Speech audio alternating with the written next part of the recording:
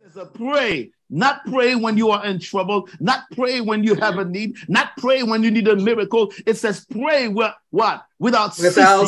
You're supposed to pray all the time. While you're driving the car, you're supposed to pray.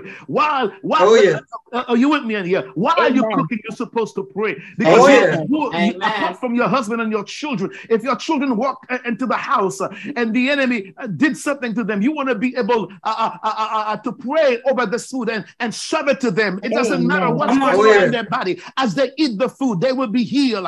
Yes, sir. Oh, yeah. Have a supernatural encounter with God. Yes. Don't give somebody a cup of water without releasing a word. Amen. As they drink that water, as they drink that juice, they can be delivered. They can be sanctified. Yes, sir. We're together here tonight. Yes.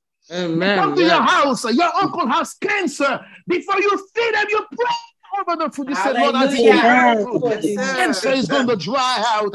As he eat the food before he leaves, the cancer can disappear.